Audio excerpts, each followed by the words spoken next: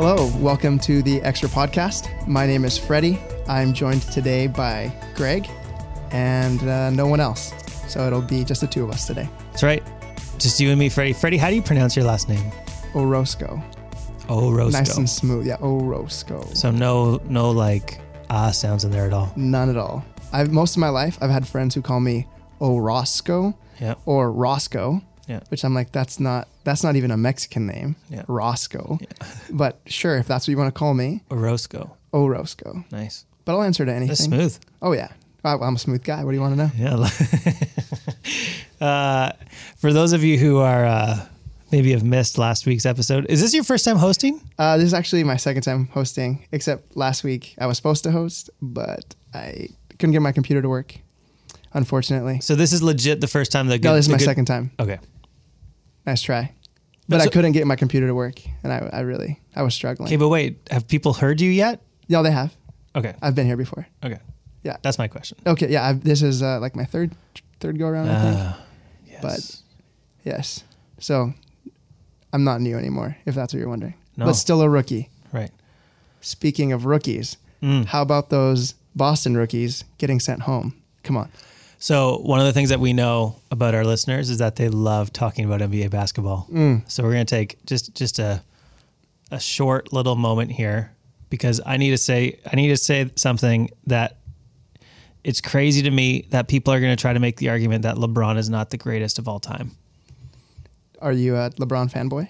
No, I'm not. Are you a fanboy? No, when you just look at it, you just look at him as a player. Look at him. And you look at the way that he can do everything on the floor against better defenses than Michael Jordan had to play against with less help. Yes, sure. He won a title with Kyrie, granted. But Michael had Scottie Pippen, and Scottie Pippen was a very effective basketball player in his own right. Totally. So here's my thing. Yep. I don't really care about the historical contrast because the league was different. Okay. So it's apples and oranges. So that doesn't matter to me. So when I evaluate LeBron, what I want to know is, everyone is just obsessed with the man, right? Skip Bayless, Colin Cowherd, they're all like, this is the greatest thing that's ever happened to humanity. This guy, basketball. And they're fans. Like, I thought you were a fan, but they're fans. Yeah. Right? I respect him. I think he's a good player. I would never take away anything from him. What I don't like is I don't like people saying he's the greatest, and then some of the things that he does really make me not like his leadership. And I felt the exact same way about Kobe, where like when Kobe was hooping, I was like, Kobe's a man. Like that guy can shoot the ball, right? He's good at putting a ball full of air through a hoop, better than anyone probably.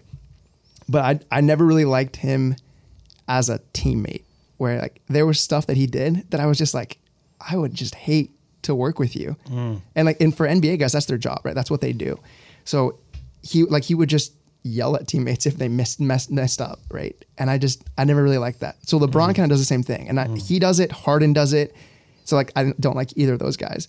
So I'll watch them get beat, not like they just give up on the play, and then yell at a teammate for not help side defending. And then I'll watch them 2 or 3 possessions later get beat, give up on the play. The teammate help side defends, and then ball gets kicked out, open 3. And then LeBron's like, what? You needed to get there too. I'm like, that's your job now. Like, so he tells people to do stuff that he himself does not do. But then when you watch like Game 7, he was amazing. Game 6, he was amazing. So I'm like, he's a good player. I probably the best player of our generation. Like greatest of all time. He's not even a good teammate. And like, yeah, he's a good teammate because he gets guys assists and stuff. But I'm like, you know who's a good basketball player? Tim Duncan. Yeah, Tim Duncan, because he was a good teammate. There you go. That's what I think. There's your basketball take. Extra podcast listeners, this is why you tune in. You tune in week after week to hear Jeff tell stories of the old days in New Zealand and about the grandeurs of the Pacific Northwest. That's right. That's right. And you hear it to hear a guy with two young kids who I can't play basketball to save my life talk with a Mexican descendant. Not relevant. I don't know how that's relevant. Oregon born, Yes. Columbia Bible College basketball Yeah, team I played player there. That's right. talk about the NBA. That's why you guys listen. We know. We're just giving you what you want. I wanted to be a sportscaster. Like, not. Shut up. Me not too. Really? Yeah. No, I didn't actually. I'd rather work in the church. But Wow. I mean, but Now I feel sure, bad. that'd be good too. No, this was my first plan. So if this doesn't work out, sportscasting is my fallback. There you go. That's why I try to get this practice in. I think you could do it. You could do sportscasting. You know, I've thought about it. You I have really have. You have enough opinions. I have a lot of opinions. I certainly do. Yeah. The thing is, I don't know if I'm like funny enough Right. every time. Yeah, you're just because gonna- sometimes my opinions aren't very funny. Right. Where some guys, their opinions are always funny. Right. Sometimes my opinions offend people, Right. and that makes for good TV. But I don't know if that makes great radio. And then you have me say to you, just relax. Yeah, just relax. You know what? Speaking of relax, I had a great experience today, and by great I mean terrible. Okay. I was at Canada Post, and for those of you who don't know, I am un-American. I've mentioned that before. I just told think. them. Oh, you did? I just told Okay. them you're Mexican So- descended, Oregon Okay. born. So American resident. Sorry, that's what I was trying to say. Okay. So I don't have status in Canada aside from my study permit. So I've filed for permanent residency, and it's well on its way. We're like in the final stages. I just had to mail the last bit of paperwork they wanted. And you did that today. I did that today. So it's a pretty big moment for me. Big day. I know I was looking around trying to take a picture with someone or something, but no one. And then I wasn't actually in the mood because the lady who helped me out from Canada Post was very unfriendly. So here's what happened. no. I show up, I purchased my package or delivery envelope or whatever it is because you need to purchase a specific one to get the tracking, and I needed the tracking because Yep. my life depends on it. Yeah. So I'm going to pay for it. I put the address on it, and then I was like, okay, I think this is the right address. And she's like, okay, just cool it. And I was like, I'm not mad. I just want to make sure it's the right address. And she's Yeah. like, okay, yeah, I'm working here. I got it. And then I'm like, okay, but I've messed up before. So like, this is like, it's permanent residency stuff. She's like, so where's it going? I'm like, well, Ottawa. And she's like, yeah, but where in Ottawa? And she's mad at me. Yeah. So I'm like, well, here's the postal code. And she's like, okay. And then she's pointing at the wrong one. I'm like, no, the other one. And she's like, cool it. And she told me like 3 or 4 times in our conversation to cool it. Then she types in the postal code, types it in wrong. And I correct her. And she's like, and she was about to like look at me again, but I'm like, I think it was this one. And I'm trying to say it as like innocently as possible. And she's like, oh, but couldn't even say I was right. Yeah. So she's telling me to cool it. And by the end of it, I'm like, dude, you can't get mad right now because this is your life on the line. So That's right. But for her, I was like, she was pushing me towards being not cool. But Right. when I showed up, I was decidedly cool. Right. So sometimes people say things that Yeah. become self-fulfilling prophecies. Am I right? Yeah. Yeah. So you telling me to relax Yeah. almost made me not relax. Just sets you on edge. So that's a warning. No, that's fair. Yeah. That's fair. I mean, the level of intensity of which you speak everything that That's you true. say. I have one have- speed. You wake up and you're intense. That's right. That's right. I love it. Yeah. You are a light switch. There's no dimmer. Nope. You're on or off. You're Don't either need one. Don't need one. Who needs a dimmer? That's what I'm saying. Who needs different levels of excitement? No, I have one level of excitement. Everything's awesome all right. the time. Or you're asleep. Or yeah, that's right. Yeah. Well, thanks everyone for listening to the Extra Podcast. I think we're going to talk about Yeah, there we go. some stuff besides Yeah. LeBron. So, And did you preach this weekend? I couldn't remember. I preached. Oh, you did. Okay. I did. Sometimes I confuse you and Jeff. You know, you're up there and you do the same thing or That's whatever. right. Yeah, everyone looks the same to you because we're white. That's that not what where you're I was saying? going, but I was going to say because you're both tall, dark, and handsome. Sure felt that way. I'm actually not tall. Okay, so short, I'm smart, I have a beard. and talk a lot. and glasses. Oh, you He's and Paul tall. Siemens. He's That's tall. who I meant. Actually, Paul Siemens and I get mixed up quite a bit. Okay. I preached this weekend from Joel chapter 1, and we try to mix up the genres that we preach from. So we try to mix it up, Old New Testament. We try to do biography series. We try to do all kinds of different stuff. And we were sitting last year thinking to ourselves, we haven't done like a prophetic book in a long time.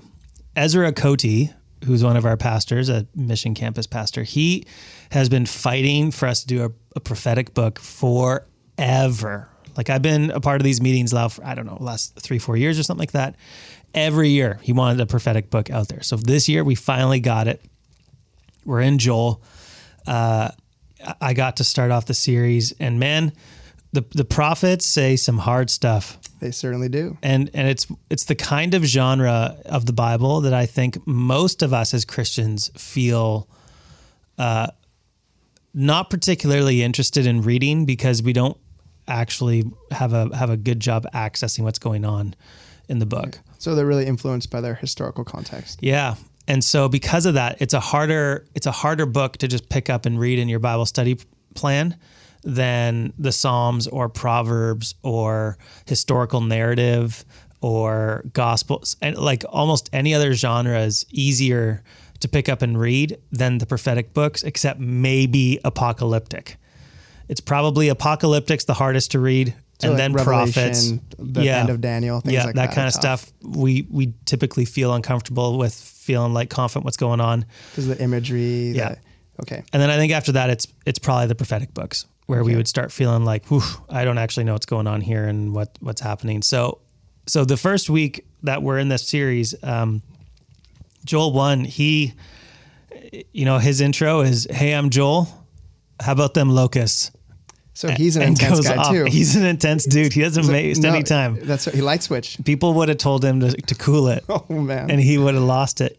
So it was the prophetic books are never easy because they're always dealing with something really, really difficult in the life of Israel, some kind of sin or some kind of event. And so Joel 1 is no exception. It's a really difficult passage. There's no real way of engaging the prophetic literature without taking some time to just sit under the weight of the warnings and under the weight of the imagery of what the author's trying to communicate. So this week we talked about how the locust attack was devastating in the land of Israel, how the ramifications of the locust attack was that the means through which Israel was supposed to worship God was cut off from them, and how Joel makes it really clear through his call to repentance and through some other means that he does in his communication strategy. He makes it really clear that this locust attack is not just a natural disaster. It's actually a God thing. So when we were looking at that passage and we were talking in our sermon preview meeting, one of the things that we talked about, there were a few directions you could go when you start off a sermon series in a prophetic book, right? You could talk about how are the prophets different in the Old Testament and the New Testament. You could talk about, you could spend a lot more time on Israel's history of where are the prophets actually located and what were their roles and that kind of stuff. But at the end of the day, what you have is a text about a natural disaster that God's ultimately saying that was something I'm involved in. It was a God thing. And that's a hard thing for us. It certainly is. So I tried to restrict the conversation, the sermon, about mostly naturally kind of things rather than, I had a few questions from people like, hey, why didn't you bring up stuff like Nazi Germany in this? Mm-hmm. Because, that was a bad thing. And are you saying that was a God thing and that kind of stuff? And I try to stay away from the realm of like when other people are directly involved in it, because that adds a layer of nuance that you didn't have time for on a Sunday morning. I didn't have time for. That's understandable.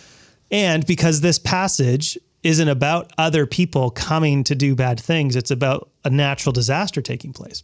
That did bad things. Now, later on in Joel, I think he's going to be talking about an actual army that comes in and does bad things. And there are other places in the Old Testament where Israel's being sent into exile and another army comes in to do bad things. So we do have to have the conversation about when someone intentionally does something poorly to someone else. Is that still under God's providence? But I think at the end of the day, the scripture is consistent on the idea that the reason it takes place is ultimately because God allows it to take place. He's not surprised by it. He's not unable to stop it. And he's not uninterested in his creation that as though he's, not paying attention and he didn't even know that it took place. God is aware, he's powerful, he's involved, and yet bad things still happen. And so what I was trying to do this weekend was basically just help our glasses have the proper prescription in them so that when we see the world, we recognize that actually all things, good things and bad things, are ultimately God things. Even if there's other primary causes that we would look to first to say that happened because of this other primary cause. But ultimately, at the end of the day, at the end of the conversation, it takes place because God either caused it or he allowed it. to Okay. take place. So then the two alternatives that you offered, right? God doesn't care. He's just this clock winder God, I think is the image you used. Or that God is arm wrestling Satan. And apparently sometimes he loses because he's not lifting weights enough. Come on. So those two alternatives, neither of those work with that, the God that you're portraying that is all powerful, that is in control of everything, that sovereignly is in charge. Yeah, I think we don't always like the feeling that bad things are ultimately God things. And so in an attempt to rescue God's reputation and protect his character, we come up with other excuses, other reasons. But I'm not persuaded that those other reasons actually leave us in any better spot, right? Like it's not, the fact that bad things happen, it's not a better reason that God couldn't have stopped Satan. Because that's not a very positive picture of the God who promises to save and redeem us at the end of all time, right? He can't Because then handle it's Satan. like, I don't know, How maybe can he? not, That's right. unless I lose that one. I sure hope then, he can beat Satan that day. Right. Yes. So that's not actually any better. Okay. So suffering is a problem, and we're just trying to answer it. Totally. And the solution is not to throw out God's providence. No, and I think we need to recognize that we will have a question at the end of the day. That you will be left with a question. So this idea that we can wrap it up and provide an answer so that there is no more question is just, I don't think possible. It's not realistic. Okay. Because I think the scriptures leave with a question. The question the scriptures end with is, well, why? Why does God allow this to happen? That's why Job, the book of Job ends the way it does, is God basically responding to Job saying, well, like, who are you? I'm God. To question me about why. And that's honestly, that's so how trust. That totally Faith, I guess, is the answer to that. Yeah. Which doesn't sound that great to people that are suffering. No, and nor is it necessarily, I think, supposed to. Okay. I think one of the things that if there was a weakness, one of the weaknesses in my sermon would have been that I didn't emphasize enough the call on the Christian life to mourn with those who mourn. Okay. That the response to someone who's in a difficulty, whose farm is hit with the locust plague that now they can't feed their family, the response in that moment, the Christian response is not to say, well, it's a God thing. The Christian response is to mourn with those who mourn, and to do what we can to provide for the needs of our brothers and sisters. Like that's how Christians respond to tragedy, is through mourning and through doing what we can to provide resources and help and support when people need it. But just because that's how we respond doesn't mean that it's not theologically, philosophically, biblically true that at the end of the day, the bad thing happened because it was ultimately a God thing. Okay. So I propose two different kinds of, not approaches, but two sides of the same coin. That there's the Christian answer to the problem of bad things, but then there's the Christian response to bad things. Empathy. Which is empathy, which is involvement, which is mourning, all that kinds of stuff. Okay. It's interesting that you use Job in your sermon, because Job begins, of course, with a tragedy of him losing his family and all his material possessions. And then his friends show up, right? And his friends sit with him and mourn with him. And so they appear to have your recommended Christian response, right? Of empathy and mourning with someone who's lost everything. But then they kind of follow the paradigm that often Christians take, where we're like, well, if this is suffering and God is still good, then you must deserve it. So it must have been sin, right? And his friends are adamant. Job, what did you do? You had to have sinned because God is good and we are not. So God doesn't do mean things to people just because. So then you had to have sinned. So what would you say to those Christians or to people? Because that often tends to be a very easy response, unfortunately. Totally. So it's a little bit nuanced, I think. Okay, as it should be. But my take is that the error that Job's friends made was not on the suggestion that the suffering could have been a response to personal sin. I think the error that Job's friends made was the insistence that the suffering was brought on by personal sin. Okay. So we have other passages like in the book of James, in James 5, where the language of personal sin and sickness is actually linked. So James 5 verse 14, is anyone among you sick? Let him call for the elders of the church and let them pray over him, anointing him with oil in the name of the Lord. And the prayer of faith will save the one who is sick, and the Lord will raise him up. And if he has committed sins, he will be forgiven. Therefore, confess your sins to one another and pray for one another that you may be healed. The prayer of a righteous person has great power as it is working. So there is a connection there between the confessing of sins and receiving healing. So Okay. James is not saying that your sickness is necessarily brought on by a particular sin, but what he is saying is that there is a possibility Okay. that unconfessed sin is an aspect, is a part of what's going on here. This is the same thing that Paul engages in 1 Corinthians, where he says, the fact that you guys have mishandled communion in your midst, and you've so oppressed the poor in your midst that you haven't allowed them to partake in communion. All the rich people get drunk and fed, and the poor people leave away with nothing. Paul says this is a reason why some of you are sick and even dying. Okay.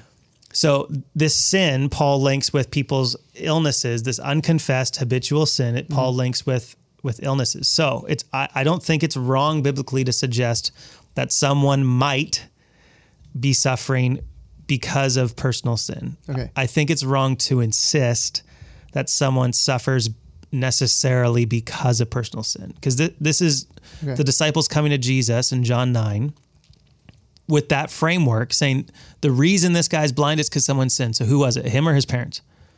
Whose personal sin necessarily caused this man's blindness, his illness?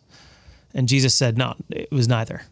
So in some cases you have people saying, no, look, confess your sins and maybe you'll be healed. Or look, if you don't confess this sin, this is one of the reasons why you're sick. And in other cases you have Jesus saying, no, it was neither. There was no one's or Job. It wasn't because of his personal sin.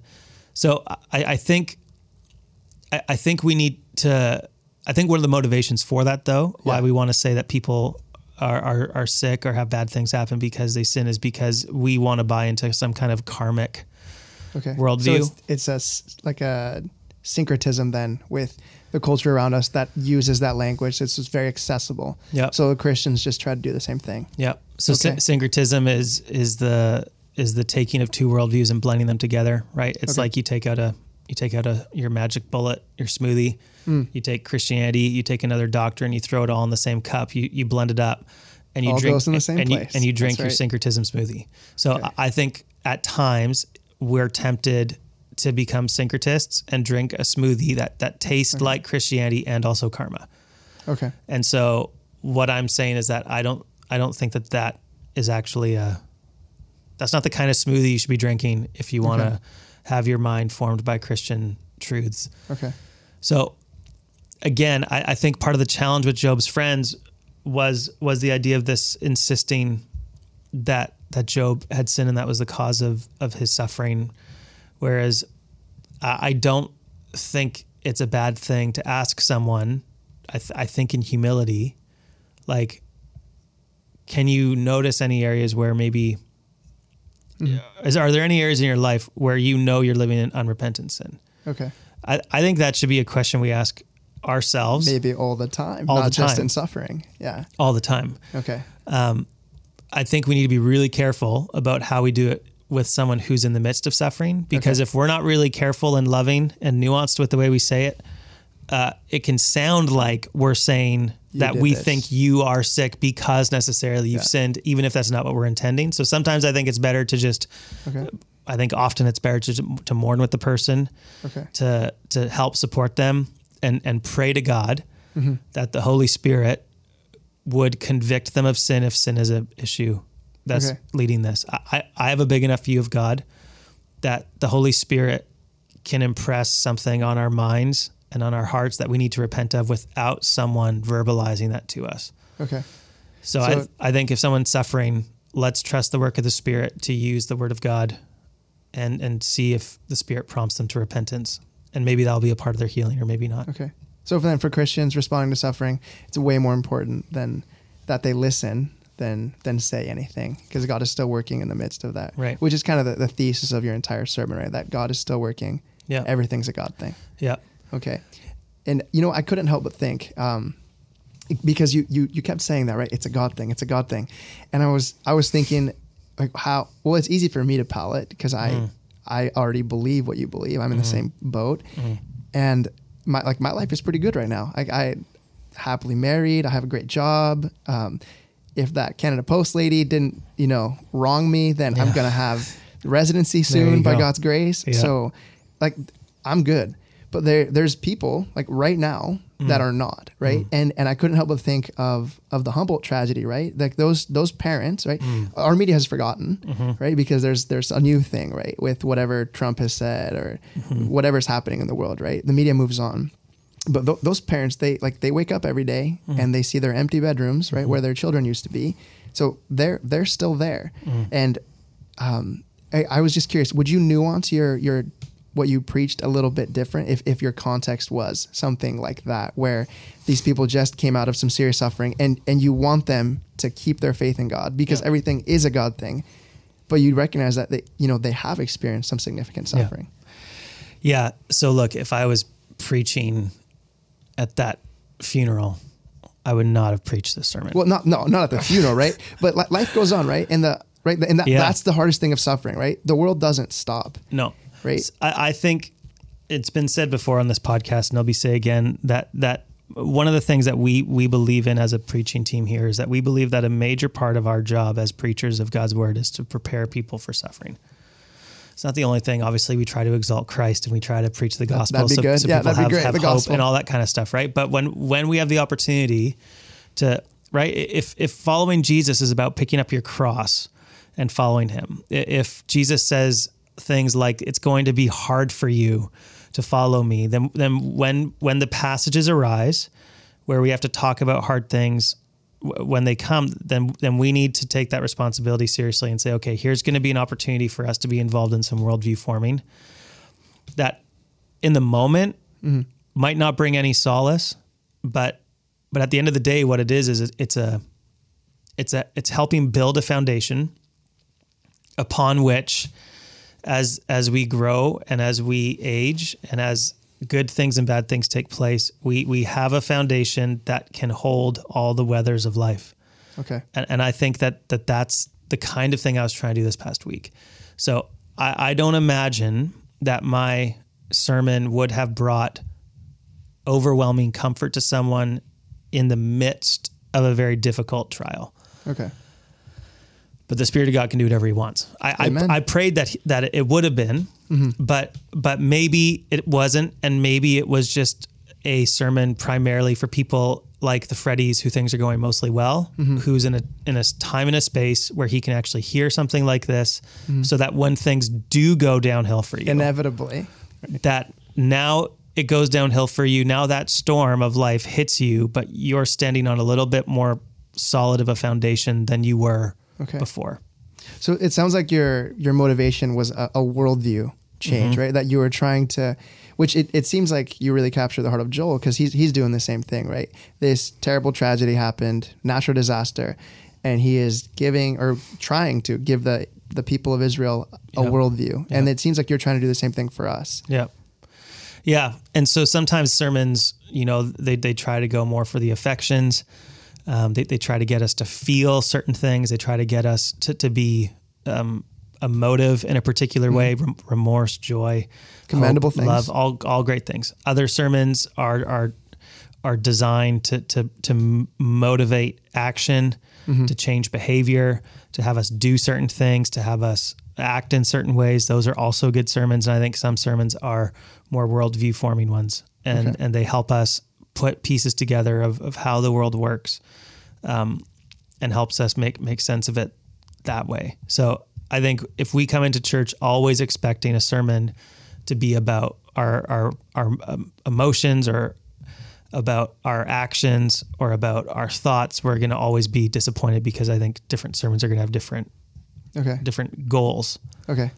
So then your goal is to challenge people's worldview. And so then if someone came up to you after the sermon, oh, Pastor Greg, I heard what you said, but like you seem to say that Satan didn't cause this, but did God, like you're trying to break that paradigm then, like that's the biggest goal then, right? That A plus B equals C, that deductive logic that says it, you know, it has to be either one, A or B, because suffering is C, right?